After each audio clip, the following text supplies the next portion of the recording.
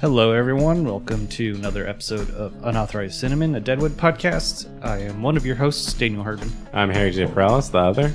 And today we're taking on episode 9 of season 2, Amalgamation and Capital. Mr. fucking Amalgamation and Capital. I did a lot of looking that up, like trying to look up, like, Hume. I couldn't find it. I think I'd have to actually read a lot of Hume, which I'm not. No. Yeah, this is kind of a two-parter, sort of, with the next episode, because they take place over the course of one day, a lot like the premiere. And, like, there's a lot of talk about, like, oh, each episode of Deadwood takes place over the course of one day. Oh, except for this one. And except for it's like, so it doesn't. Like, it just, a lot of them do, and that's neat. Mm-hmm. It's a show just like every other show. No. It's nothing special. Before we get started, we're just going to say thanks to everyone that's subscribed. If you haven't subscribed on iTunes or whatever Android people use, hey, go ahead. Go ahead and people with your look at me with that scornful inferior products. I really don't care, but much cheaper product. It is much cheaper. Yeah, it is. I agree. You get what you pay for. And whatever you use to subscribe on there. Leave reviews and ratings. Those help us out a lot. We've got a lot of heat behind us. We just need to keep climbing them charts. But anyway, we open up in the Bullock house, and William's coming down the stairs. He tells Seth good morning, and Seth asks, like, are you permitted coffee? Are you sometimes permitted coffee? Yes, we are normal family talking. Yeah. There's this great, like, Seth tries to, like, make a joke to lighten things up. It's very cute of Seth trying to be like, is this the morning, do you suppose the tip of this lamp, like an Indian spear, goes under the top of my head? And William's just like, I don't know. Which is... That's kind of been how he's talked to William the whole series, is where he says something very serious. You're like, oh, that was a joke. Yeah. Oh, you're being nice to me. Like, look, I don't know what I'm doing. But he asks him, like, how's the coffee? Like, is it compared with the way your mother makes it? And that's when William says, like, no, it's my dad used to make it. So then Seth sits him down. He wants to talk a bit about his brother, Robert, I believe is his name. And it turns out that Seth didn't know Robert basically at all. Yeah, I think he left when he was like 9 or 11. 9. Yeah, 9. Yeah. But they talk a little bit, and he says, oh, he liked to make duck calls. He was good at duck calls, and he liked to sing, which is like... really cool. Like, I don't know. That's cool to me. You started laughing. Yeah. I was like, No, I'm just saying. I'm just picturing, like, Seth doing that. That's what I'm laughing. Yeah. Like cowboy yodeling. But, I loved his little, do you have time to sit a bit? And William's like, I suppose I might do, having chopped the kindling last evening. Like, he's such a little adult gentleman. Little man. Like, well, I suppose I've gotten ahead on my chores, so I suppose I have some time to sit and talk. Martha is coming down the stairs, and she kind of stops at the top and just starts listening. And you remember we left the last episode. It was like one of the last scenes where she really ripped Seth a new one about, like, the idea of sleeping with you is poisonous to me. Yeah. Like, and this is where I think maybe it's a little quick that she kind of warms up to him. Mm-hmm. But I think the William storyline apparently was accelerated. So maybe she had to start the process of warming to Seth. Oh, did he ask for more money too? I shouldn't say that. I don't want to start no.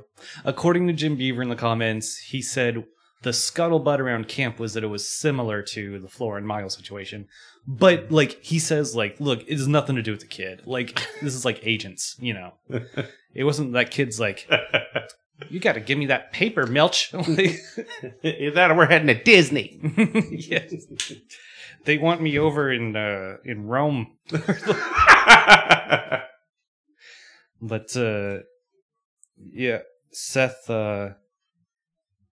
is kind of talking to him, and he's saying, hey, maybe we can call ducks together. And it's the start of Seth trying to be a real dad, which is very charming and nice. But Charlie interrupts them, and he says they have to go see the business. They have to go talk to Moe's manual.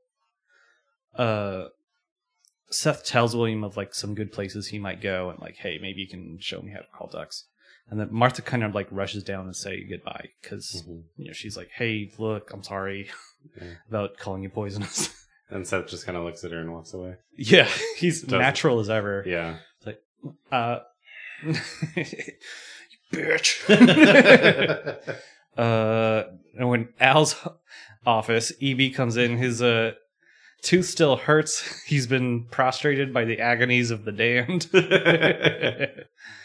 Al is mad that EB was at a commission when Blazanov showed up, and he's like, "What were you doing? Like, I needed you to get in good with this guy." And EB's just like, "Oh, sorry, Al.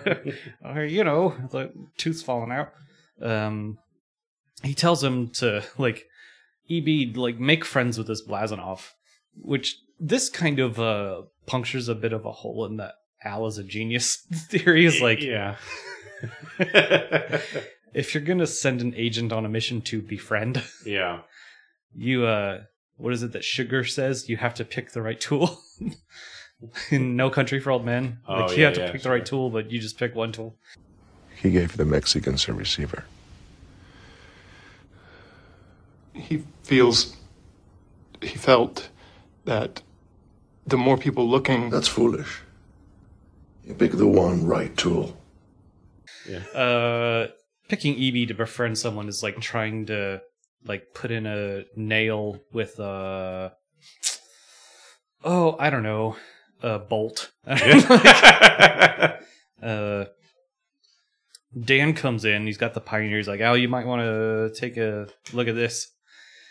EB's leaving. He tells EB like, yeah, you won't miss Blazanov. He's living at Merrick. He looks like the prize at a carnival. And so EB goes, what a delightful image to carry away with me. Like trying to like warm up to Al, and we see later that he's kind of like feeling like EB is still left out. But Al takes out his reading glasses, and again he like gives Dan the stink eye, like, yeah, I got some reading glasses. You want to say something, motherfucker? But we cut to the Bella Union for the continuation of this Pioneer storyline, and Sai just immediately like, this is Al just planted this shit. Yeah. So I think one of the horse comes. I think it's Twyla or Tess. And it's actually Powers Booth's daughter. Yeah, and that's like it's really awkward later in the episode, which will. But Tess comes down and says he wants $500 more, and said that he offered her $100 to bring him the $500. Mm-hmm. And Sai is pissed off, like, hey, tell him to come down to the tables and get it here so we can, like, we can try and win some of this back. Yeah. And, like, he's just, like, asking for his $200,000 just, like, installments of him to just, like, look at it, as Sai says. And that's when Seth and Charlie walk in, and we have a brief True Detective Season 3. Yeah, hell yeah. They walk in, they want to talk to Mose, and he's like, Sai's like, tell Mose that Sheriff Bullock wants to give his condolences among the games a chance. He also says, all these rumors, Sheriff, swirling around you, how do you keep your hat on? Like with the Pioneer story about Montana. In Alma's room, there's some tension between Alma and Ellsworth. He asks her to sign here and is like, just put an AG there. And she's kind of like, are you going to tell me what AG stands for? Like what jargon that is? Mm-hmm. And he's like, your initials. As your initials. She's like, I see. But She also asks if the money is on its way and like what about the safe, and they're coming in today from Denver. She's kind of like trying to make up for being smart with him by saying like, I guess does it show me more stupid that I don't know what they're doing? He's like, please don't do that. that like I don't know what to say when you're behaving this way. She starts to feel sick. She gives Ellsworth a letter to take to Al. He asks like, is there anything else we can talk about? Anything at all? But she said no one goes to barf, which is just like, I'll be on my way. You know those things. Yeah. It's one of those times like, it's not directly about you, but just like having your proposal of marriage brought up and then the lady goes and pukes. Yeah. Like, it's not great for the ego. But next at the Chez Amis, Joni pulls. There's a great shot. Joni pulls up the curtains and there's Jane's face plastered against the window. It's also that great when Joni like knocks on the door and opens it, and Jane answers as though Joni's like entering Jane's place. Who is it? Yeah, there was an interesting thing she said. Like, she got to the Chez Amis last night, and she said she didn't want to come in the dark because she didn't want to come across her if she was lying there dead. She says, scared that way since I was small, which we talked before about like things that have happened to Jane in the past. Yeah, like what might put this fear of discovering a live body or a dead body. Yeah. Opposite things. Finding a dead body in the darkness, like, oh, it's just one of those things that I've been scared of since I was a kid. It's like, Jesus, what happened to you? Just a weird little quirk. One of those things. Yeah. Monster in the closet, finding dead bodies. There's also the great line of like, Jane, snippy on my twat. We hear like a little whinny, and then that moves us over to the livery. Like they've got this. Jane sees that they've got this wild stallion on their hands. Fields has caught this horse. He wants to sell it to the cavalry for $100, but the cavalry will want it castrated first. Mm-hmm. Hostetler doesn't want to do it now because like the moon isn't right. But General Fields is like, I'm not gonna wait for some fucking moon. Like, come on. Mm-hmm. There's I like Fields' little whispering to the horse, like, now remember, if you want to take it out on someone, it was some very dark-skinned white folks that cut you. Okay, now we're in the gem. And we see Johnny showing this whore. Her name is Jenny. Uh-huh. How to read. You sent me a screen cap that made me bussick. That might show up later on our Twitter and Facebook if you guys follow us at Deadwood Pod. Al is reading the paper and everything that Merrick has put in about the rumors of Montana.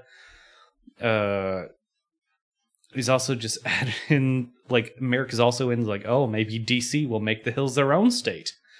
And, like, Johnny is like, well, Deadwood is center of operations. Like, he's like, oh, we can work in the Capitol. Like,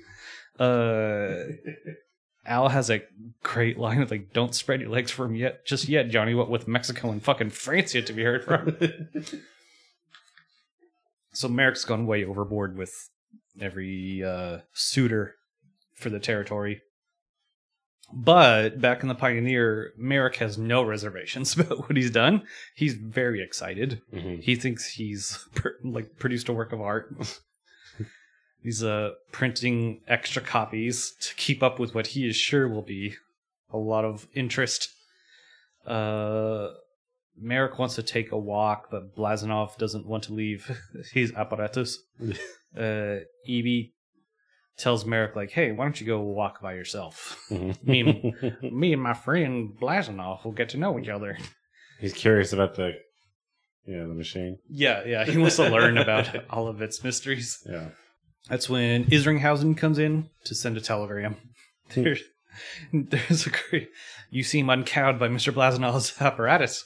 Are you initiate in its mysteries? Fuck off. Man, like, I wish Sarah Paulson could have stayed around. Yeah.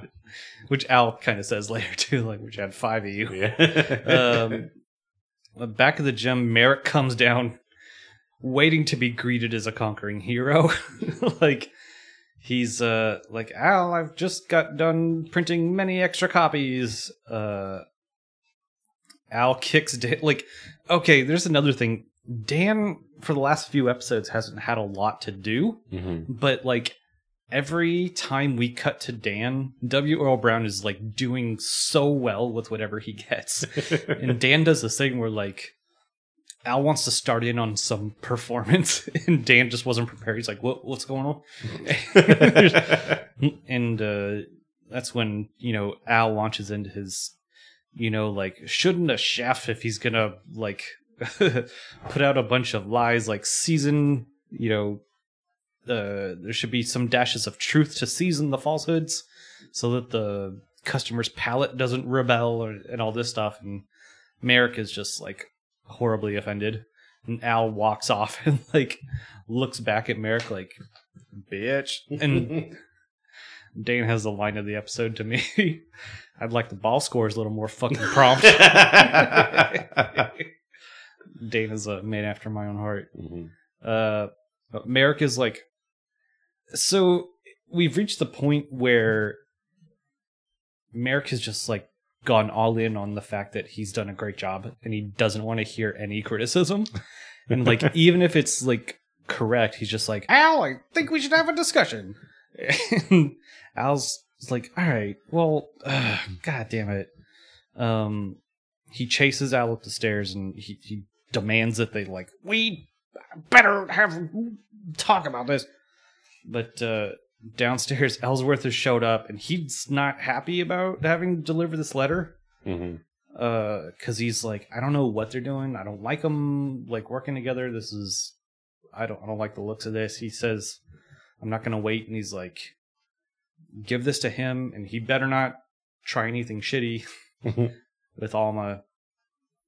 We're inside Al's office, and Al, like, tries to start off, like, complimenting Merrick. He's like, look, everything that you put in there is very possible. Like, he's like, I want you to hear that as a compliment. And Merrick's just like, if so, it's the first from your lips.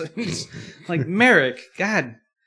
And he's, like, trying to calm him and be like, look, your paper is a really good instrument for us, but if you just print it all at once, it's going to be too obvious, and then it's just going to be no use. And Merrick is still, like, high on adrenaline, and he, like, wants a drink. He's like, I like my fucking liquor. And Al says, Traiton you that gave me early hope. I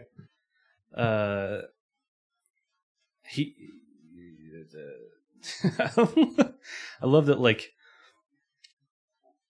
I feel like part of the reason Merrick's on, like, an adrenaline high is because he's found, like, this purpose to help out, and he goes on this thing. He's like, I like getting my hands dirty and like doing this work. And he goes, I like being stained by ink. Like, give it a smell. Yeah.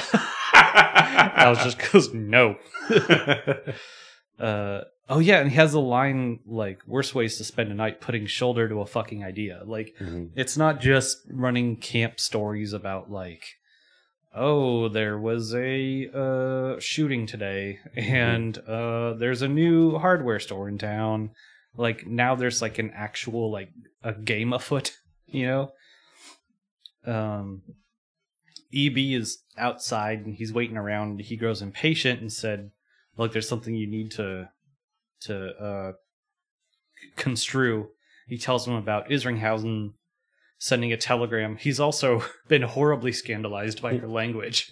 He's like, the school teacher telling me to copulate with myself. Yeah.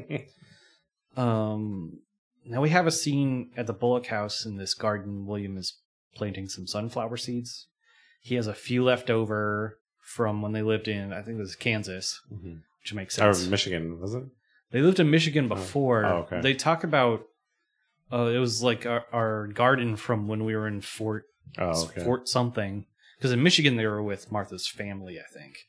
And I think for a while it was a sunflower, so I guess Kansas. I could be completely wrong. But anyway, he's got some sunflower seeds. He used to have a jar full of them, but that broke, and it's kind of like, this kid has so few left. Like, his dad's gone. He's been moved out to fucking South Dakota, and all he has is these 3 little sunflower seeds, and he wants to start making a new life, literally and figuratively. Martha goes out and she wants to. Oh, and William has a line of like, "Father liked the sunflowers, maybe Mr. Bullock will too," which is, that is so heartbreaking and sweet. Yeah. And Martha says, "Okay, well, let's plan it together," which is really lovely. So let's just like hang on to that, like just let that marinate in us for a while. The nice bit. But now we get Seth and Charlie interviewing Mose. Mose is not cooperative. Nope. He's not cooperating. He says, fuck yourself. Don't act entitled to answers. Like, he doesn't have to answer anything. He just answers everything he says with, fuck yourself. Yeah.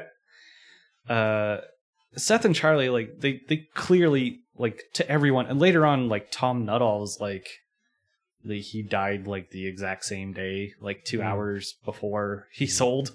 Yeah. Their shared plot. Like, I mean, obviously something's going on. Mose just, won't answer. Walcott comes in and says, like, look, I have to report a death. And he just says a Cornishman who had stolen something and was running away, and they shot him. And, they don't even like name the guy, just like a Cornishman. That's when Charlie busts out it's all fucking amalgamation and capital, ain't it, Walcott? For a moment, like, Walcott gets excited, like, you've read Hume? Or See, you read it that way, and I think the AV Club also said, like, oh, he kind of respected Charlie for knowing the terms, and, like, I didn't see it that way. Really? I saw it, like, he saw right through him saying that, and he's like, you have no idea what that means. And he's just like, oh, are you a student of Hume? Of Smith? A disciple of Karl Marx? Like, kind of the same way that he needles Mose later on. Yeah. Where he's like, oh, what else do you want? You want your youth back? You want your brother back? It's just like, oh, amalgamation and capital. Like, oh, yeah, you read a lot of Hume, do you, Charlie Utter, on the trail to Spearhead or whatever, Spearfish? So I could be wrong, but that makes sense that, like, he met Joni and was like, oh my God, someone who's smart. Yeah. I mean, that's how I read it. I have a similar situation where that happened, where I forget what I said, but I was somewhere with a friend of mine and a friend of theirs, and I said something, I don't know what it was, and then they looked at me and were like, this is water? This is water? David Foster Wallace. Yeah, I was like, what the fuck are you talking about? I was like, what the and then I realized, oh wait, no, it was David Foster Wallace, yes. Yeah. Charlie's basically pissed off that like Walcott can just like kill anyone. Yeah. And there's like nothing he can do about it. And he's also mad that like Mose has done this thing clearly just for money from this guy. Yeah. He, as he's leaving, it's like, sure got to you, didn't he, Mose? Like, he'll kill you too before, which he's kind of wrong about, but also correct. Yeah. But for different reasons. There's a shot of Cy looking down at Mose after what Charlie said, like, sure got to you, didn't he, Mose? Yeah. There's like a shot of like Cy and like Tess kind of moves in as Charlie says that. Yeah. Like Cy's like, go see to Mose. And the first time I watched it, it was just like, all right, let's calm this down. But like, it kind of like impressed me as more like, let's tamp down those feelings in Mose of like guilt and like, let's hypnotize him a little bit of like, no, don't worry about that. Don't think about how you killed your brother. Just keep getting horror. Why don't you try some roulette? Like, Is this the same? Is the end of this scene where like he sticks his hands through Tessa's legs? I was watching. I think that's later. Oh, okay. No. Or is it? I don't know. Let me. Let's take a second because I know I wrote that down. Yeah. Oh yeah, no, it is the scene. Oh, Because I okay. wrote the toast scene. Okay. It's like, let me just get my hand through here so I can secure my fucking toe. Yeah, and I looked at Powers Booth in that moment, and he just like stomps, like he does not look pleased that was like an improv or something. Powers Booth does not look pleased, and I don't know if that's because you would imagine Sai would just be like, whatever. But Powers Booth does not look happy at that his daughter. I remembered like the way Tess reacts. It's like a very good look of shock. Yeah. And I thought it was just really good acting, but I wonder now. Mm-hmm. Outside, Charlie tells Seth that he's going to leave camp. He's like, I'm out of this fucking camp. He has to deliver a letter to Bill's wife. Bill's letter. He's also mad that he got it from Walcott. Like, I can't believe, like, you'll never guess where I got it. This guy he says money must buy these bastards any fucking thing they want. Because he's watched Walcott basically buy the life of 3 women. And bought a cover-up and bought, he just gets to do whatever the hell he wants. And he even got Bill's, like, last letter, which is just, feels like such a violation of a person.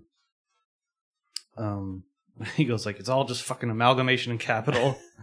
What's the import of that expression? Do I look like I know? And he says some big shot Eastern Magazine reporter interviewing Bill said that's what's changing things around. And I tried to I really was like, that must mean something for what's going on in Deadwood. But I mean, I wondered maybe if he was misremembering the phrase, if it's amalgamation of capital, of all these huge interests were joining together, and it's not, all these huge monopolies, instead of, a bunch of small businesses owning. And that, especially for the time, makes sense. All these, robber barons. Yeah. Hearst and Carnegie and Rockefeller and all that. But I couldn't find anything. Yeah. I tried a lot of different places. But I'm guessing it means just like this coagulation of money towards the top. Yeah. Leaving nothing for everyone below. I mean, basically Hearst, just getting all of these, claims to himself. Yeah. He also tells Seth, I don't know what's going to become of Jane. Which I thought was kind of interesting because Jane's kind of better now. Her relationship with Joni has already turned her around, basically. Yeah. I don't know if because I still think the way Charlie saw her last, where she was really, really messed up and didn't know Yeah. And I meant to say that we know that Jane is better, but Charlie isn't. Yeah. I thought it was interesting the show keeps Charlie in that state and not just Jane's better now. Let's not worry about that. They still make Charlie loses the news, much like the mail. He doesn't get the messages he needs to.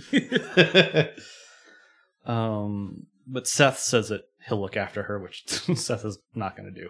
But he doesn't have to. That's okay. Yeah. Charlie also said, "Don't worry about Mose. He'll get what's coming to him." Which is foreshadowing, and he'll be the judge of himself, just like the fucking most of us. This was really interesting. I think Martha and William show up. They brought Seth his lunch, which is a nice little olive branch after their last meeting. And right from that, it cuts to Alma looking out her window. You kind of go oh, is Alma seeing this? And she's jealous now. But she's not looking at that. She's looking at the stagecoach from Denver. Yeah. And it's all right, that's where we are now. Yeah. That's over. She has a fucking bank to run, and that's her concern. Yeah. Which I thought was really cool. But back at the Chez Ami, Jane is asleep inside this time. Joni is cleaning up the bourbon bottle. She offers Jane a bath, and Jane's actually I might do that, which is a very small thing, but I think says a lot about where Jane is, where she's like, you know what, I think I might actually clean myself up. Yeah. They make like some awkward small talk about like, oh, a big place you got here. Like, she mentions that Eddie thought that it was a cooperage before, and the Cooper they brought it from Eddie was like, this guy's just one season ahead of himself. If he'd stick around, like he would have been rich by now. Yeah. But Jane is kind of like, the way you're situated here, like I'm sure you'll reopen pretty soon. And Joni's just like, you'd think so, wouldn't you? But then Joni asked Jane to stay with her. She's like, please stay with me. Like, I'm not like having pity on you. Like, please stay with me. But Jane wanders back in. This is just like, I love these characters together, and I love their like sibling relationship, like rivalry of like. She walks in and Charlie's like, new saloon opening, Camp J. I know that's some clever opening gambit to culminate in breaking my balls. And they like can't just have a normal conversation. She's like, no, I'm just saying because I couldn't find you anywhere. She's like, well, I've been somewhere else. You fuck, you know. But Charlie's trying to say like, well, I'm out of here. I'm going away for a while. And Jane's like, yeah, well, I'm moving out. I'm living somewhere else. And he's like, well, that's fine. And there's Charlie, there's this whole thing, like, he doesn't want to tell her where he's going, which I didn't quite understand. Well, I mean, he's going to see the letter to Bill's, even like the scene opens, he's looking at the letter to Bill, and then he like hides it. Oh, he doesn't want her to see it? Yeah, he doesn't, because he knows, you know. That opens an old wound. It just, much like, you know, everybody wants, or, you know, he wants her to get better. That's just going to, if they start talking about that, she's going to be like, well, I want to go see to it too. You know, I want to do this for Bill. And also she's going to be torn up about that all over again. And that ends in just him talking about being dead. Yeah. And that'd be really painful to read. But he says something about like, she tells him she's going over the Chez Ami. It's like, well, I didn't know if you're going over there because you had some business arrangement. I love her line. Yeah, I'm going to be Queen Hooker. You're a keen fucking student of the human scene. Now we're in the hardware store where William is watching Trixie do her numbers. He tells her that 3 + 3 = 6. And she goes, well, I sometimes put 9 to amuse myself. I love the idea of telling yourself a joke on the paper. But then... Or to your teacher. Yeah, and he's like vigilant to detail like his pa. I love that way of like calling Seth an asshole without saying it. And also calling William an asshole.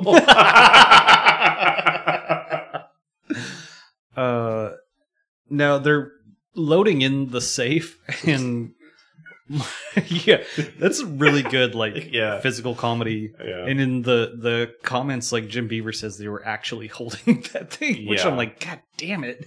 But Martha suggests like, oh, maybe Alma should be here for opening since it's her thing. And she chooses the point where they're all holding a safe. And I love that it makes like Ellsworth mad, and so he just like drops it. Yeah, and he storms off. Sends Seth like going forward, like no. I love the idea that Ellsworth is stronger than Seth. Also, by that like a lot. I don't know, because like then there's two, like even if Seth let go, maybe the same thing happened. But like I like that they're. It kind of puts in your mind the idea that like he was the one holding it the whole time. Yeah, no, that's what I thought too. Because like we see Seth as like, oh, he's this brute, or you know, he's just got this strength that, you know, he can decimate someone's face with his fist. But like Ellsworth, we just see as this sweet dude, but he's talking to his dog in the creek. Yeah, like offering to marry Alma or whatever. But when he's strong. Yeah, when he's strong, you're like, oh wow. If a boulder needs hauling, I will haul it. I wonder if Seth was surprised by that too. Like he thought he was doing all this work. He just like looks around, like straightens himself. Like I I just wasn't paying attention. Yeah. Ellsworth like storms off basically because he's like, I can't believe we're gonna have to put up with this shit. Trixie follows him out. And this was like a great, like, I love the scene. Yeah. It's kind of a mirror. This was a similarly like kind of a sibling thing, I thought, and like Alma being the parent, or you know what, this might be like a scene of like parents and a child. Yeah. Like Trixie and Ellsworth are trying to take care of Alma, and they're like, well, what's her fucking problem? You know. No, I love that bit where it's like he's like, I did everything I said I was gonna do. Well, what the fuck's wrong with her? You're a good enough candidate. Yeah, and he's like giving all her givens or whatever. Yeah. He's like, well, it's a warm endorsement. Yeah. He's like, how did you present it? Were you enthusiastic? He's like, I didn't dance a fucking jig, if that's what you mean. But he's like, I love they like, I love how they together like kind of work towards a way of like they're joined by this mutual concern Yeah. for Alma, and like they're bickering lightly with each other, but they're both pulling in the same direction. Like they're both frustrated by what's going on, and they have only each other to take it out on, even though they're on the same side and trying to work towards the same thing, which happens a lot. There's a lot of people, like in the next episode especially, like there's a lot of people feel helpless, and they just take it out on each other. Oh, I mean, even though they're all like just been Jane and Charlie the whole time. Yeah. Yeah. Seth and Saul, and you know, they have their moments, whereas like they have to take it out on each other. Now we start like the first of a few scenes of Al and Miss Isringhausen, where basically they're trying to get Sarah Paulson off the show because she had a play coming up or something like that. Yeah. This stuff is like really confusing to me. Like I understand it, but I think it took me like a couple passes to be like, all right, what's going on? Yeah. Like this one's not bad. He tells her that so the letter that Alma wrote him is saying that like, hey, I yelled at like Isringhausen. She knows that I know she's a Pinkerton, so that's my bad, sort of a thing. So Al assumed that when Izzy was sending that telegram, she was telegraphing her bosses saying like, we can't trust Al, either that or, you know, he was going to reopen the bidding and try and get more money out of us. And Al has that line, bidding is open always on everyone, Mrs. Isringhausen, which is a very like, I don't know. I could see someone hanging a poster with those words in their dorm or something. Like, life's a dirty game. You got to be dirty to play. Bunch of grind quotes. Yeah. I get 100%. I'm always on my grind.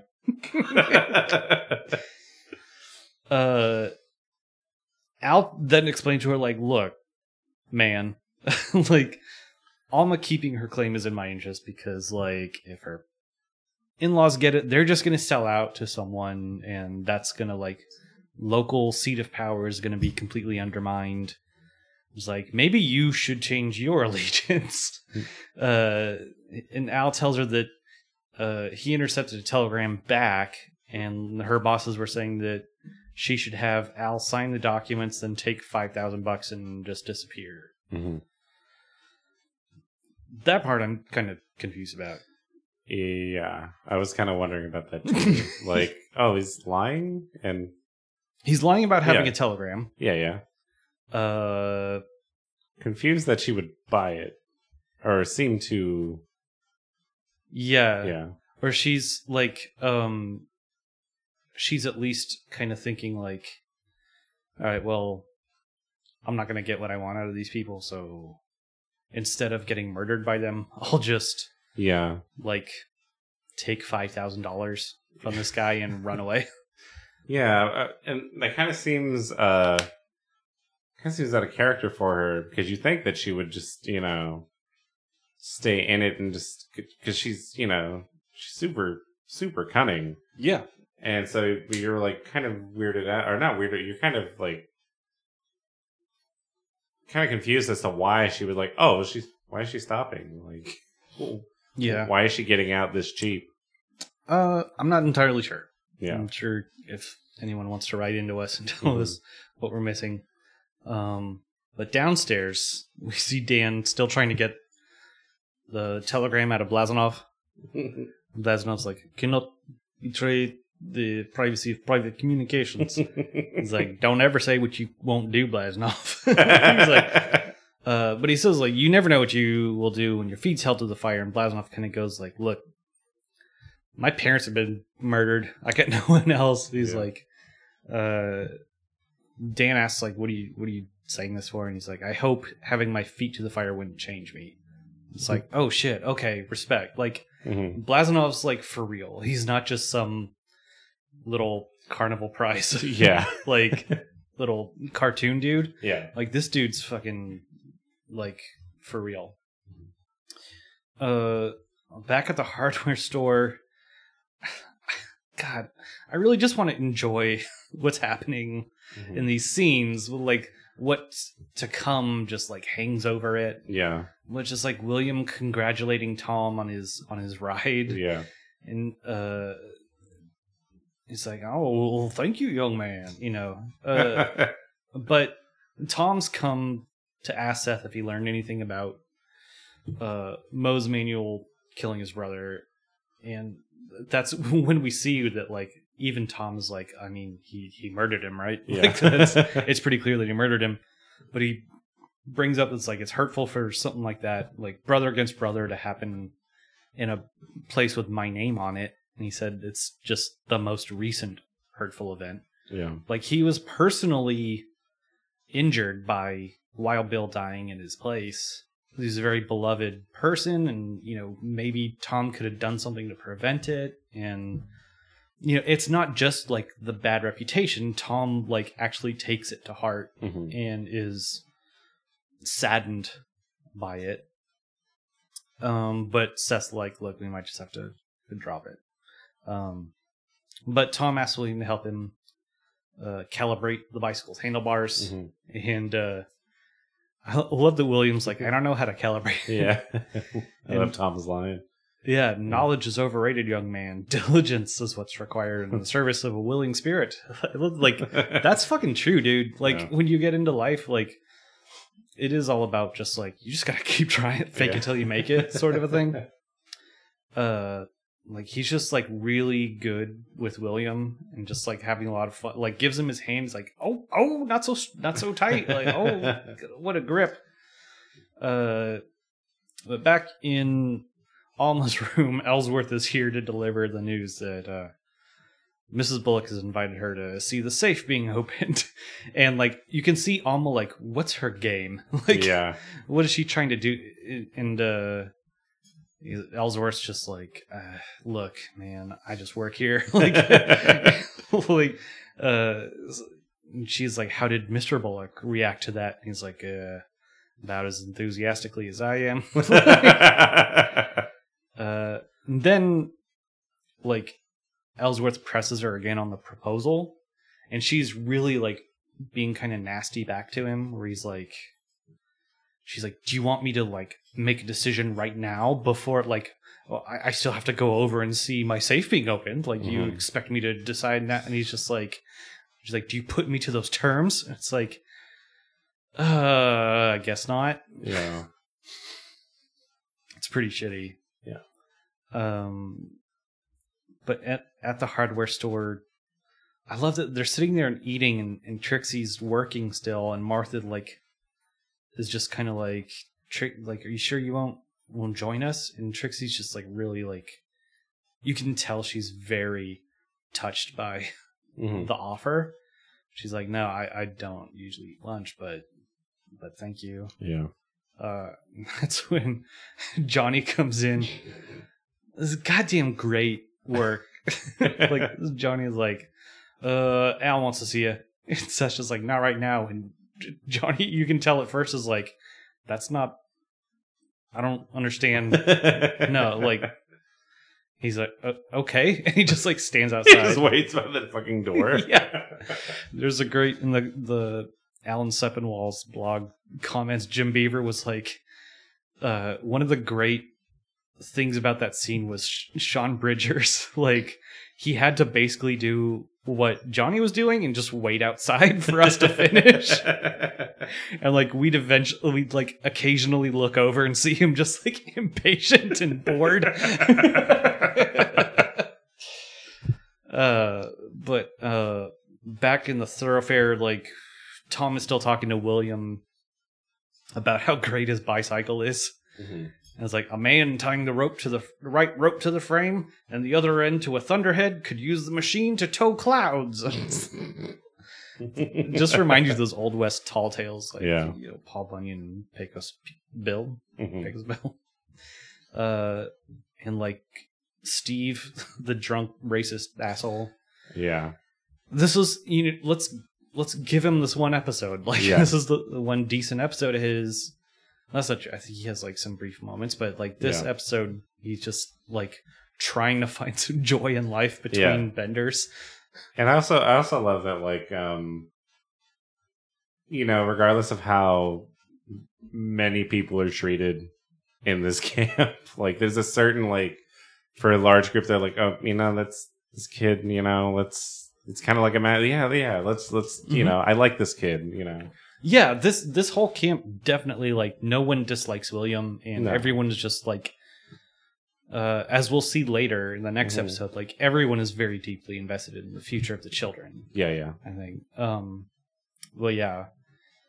But back at the hardware store, Alma finally shows up, and there's like legitimate, real peace between the two of them. Yeah, the first second, I just got like, what's this gonna be?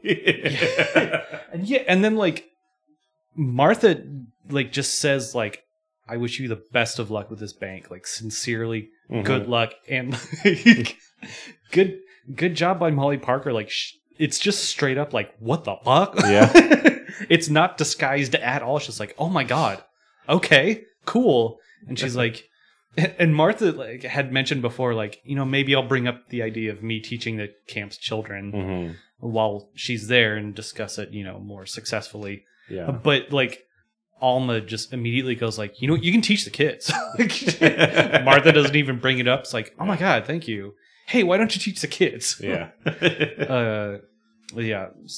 And back in the thoroughfare, Tom wants to ride double with William. He's going to swing by and pick it up. And there's Steve just standing there going, great, beautiful. I thought that was kind of weird to just say but I also kind of believe that I'm in Steve the drunk's position to be like, oh, there are good things in life. Oh man. I buy that. Yeah. I think that's a good thing to put in there. I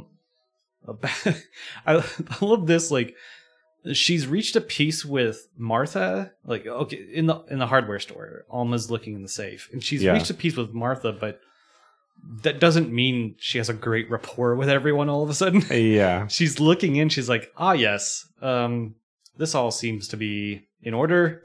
She's like just looking at money. She's like, yes.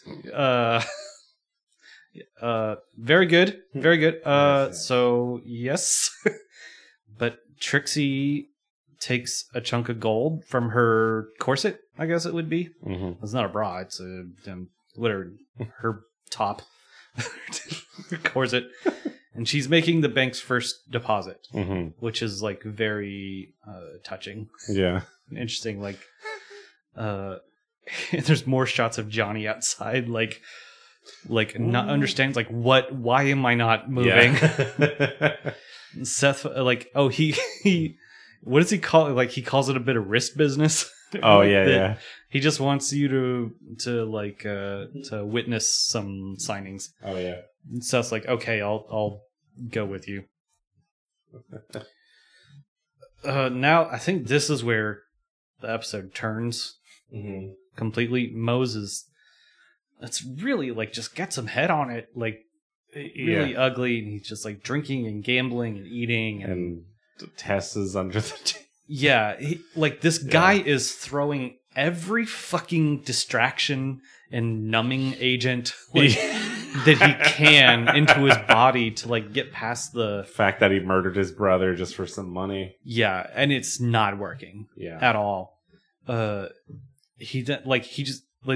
his rage explodes and boils over. Yeah. And accuses Leon of cheating. This is now we see like Leon's competence, where he's just like very smoothly and deftly is like, "Sir, not cheating you. Everything is fine." It's like, wow, this is the one time I've seen Leon like in control and capable. Calm, cool, collected Leon. Yeah, and like I think Sai was even like, you know what? When he doesn't have a load on, he's the best in the biz. Yeah.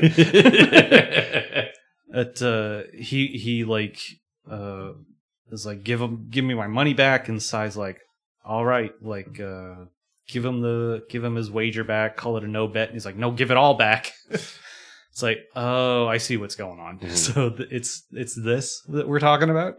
And like Sai's like, hot and cold run the dice, Mr. Manuel, since time immemorial. And he's like, give me all your money back, and Walcott just like loses it. Including youth, Mr. Manuel? And why not beauty? Not credibly restored, perhaps, but as a new, non-negotiable term. Would you not have, too, your brother Charlie resurrected? Would you stipulate your envy of him be purged? Surely you'll insist that Charlie retained certain defects. His ineffable self-deceptions, for example, which were your joy in life to rebuke. And purpose, so far as you had one. I suppose you would see removed those qualities which caused you to love him, and the obliviousness to danger which allowed you to shed his blood.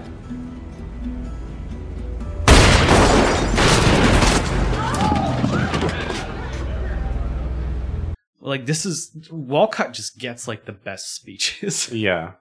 All these like I think because he's the most intelligent character. Yeah. Or the most like well read and educated. Right. But like, man, he just gets beautiful monologues. And then Mose lifts up his pistol. One of the recaps I read, it said that he fires and misses. I didn't think he had shot anything. I thought he just lifted it up, and then, like, by the time he does that, like, Sai's men have taken him out. Yeah. But I think that is interesting because, like, it goes back kind of to Walcott's death wish. Yeah. Where, like, on the one hand, he's disgusted in this, like, sentimentality and weakness that he knows exists within himself. Right. And when he sees it in others, he's repulsed because it reflects his own weakness.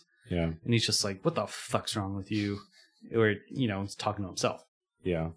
But also, like that causes him to lose his temper. But then also it's like, if I push this guy and he shoots me, like, thank God I'm dead. Like, I'm so they both tired. They both want to die, basically. Yeah.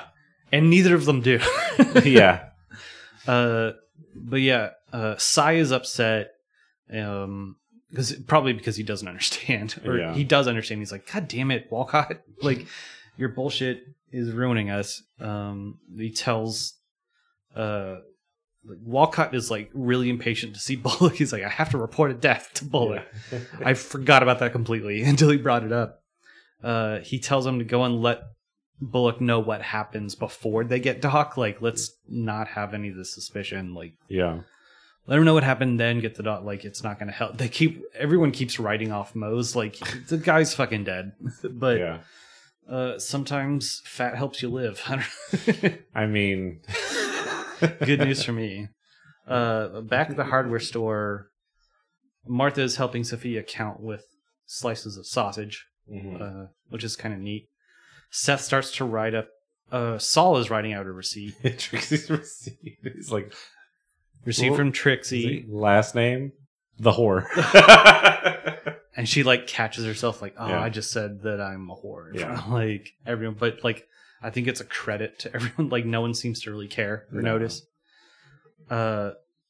There's a brief shot of Saul looking out the window, and he kind of like looks out like he sees something, or like there's something out there that he can't quite see.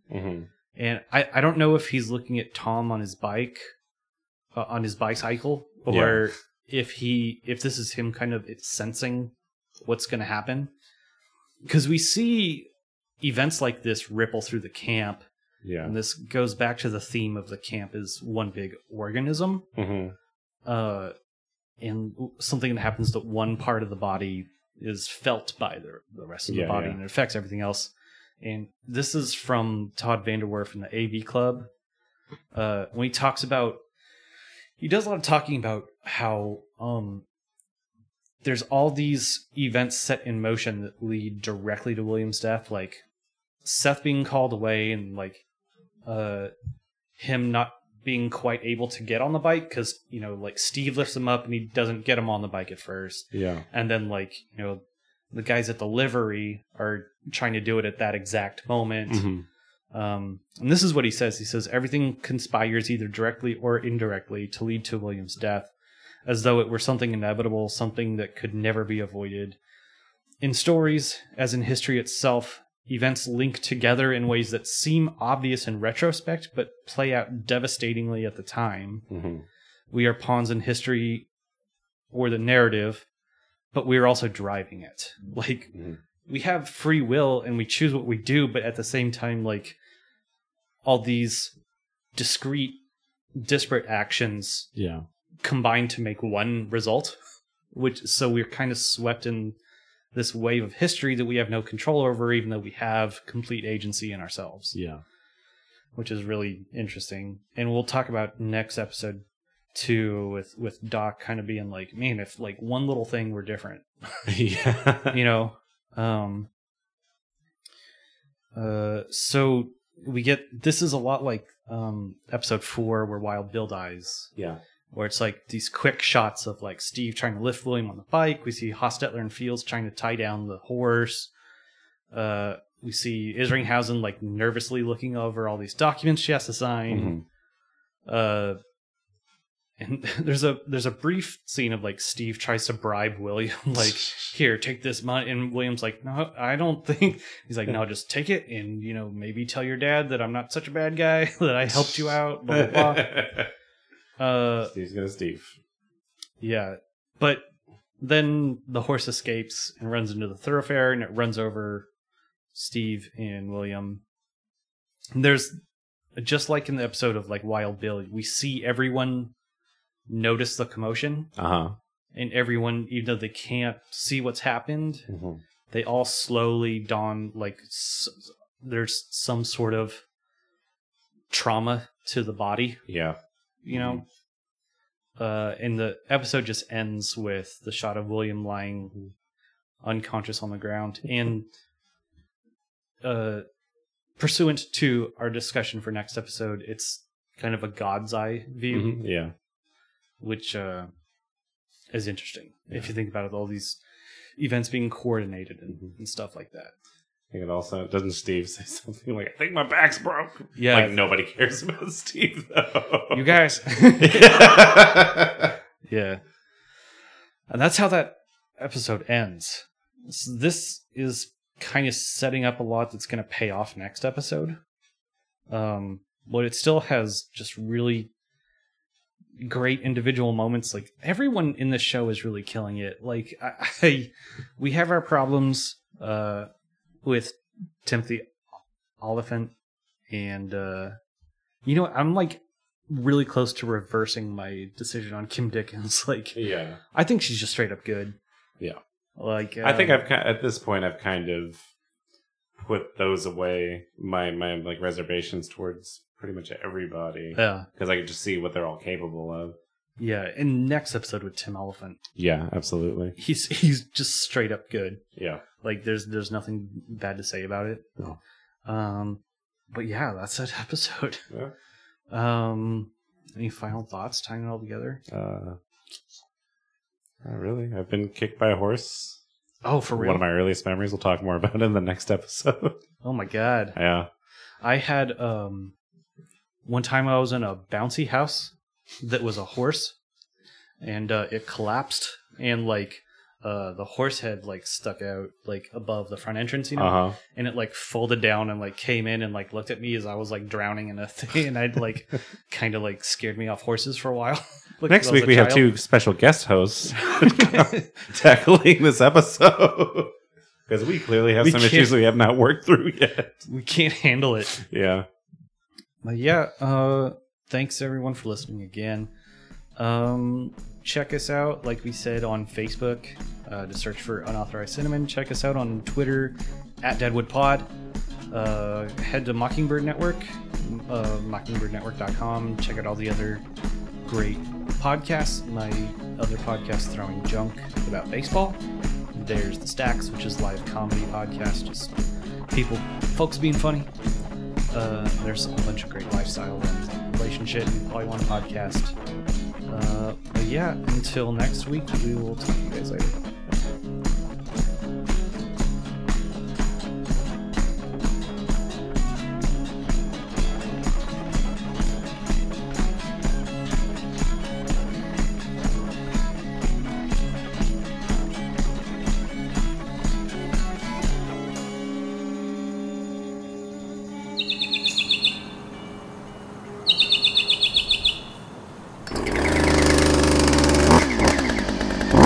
Mockingbird Network.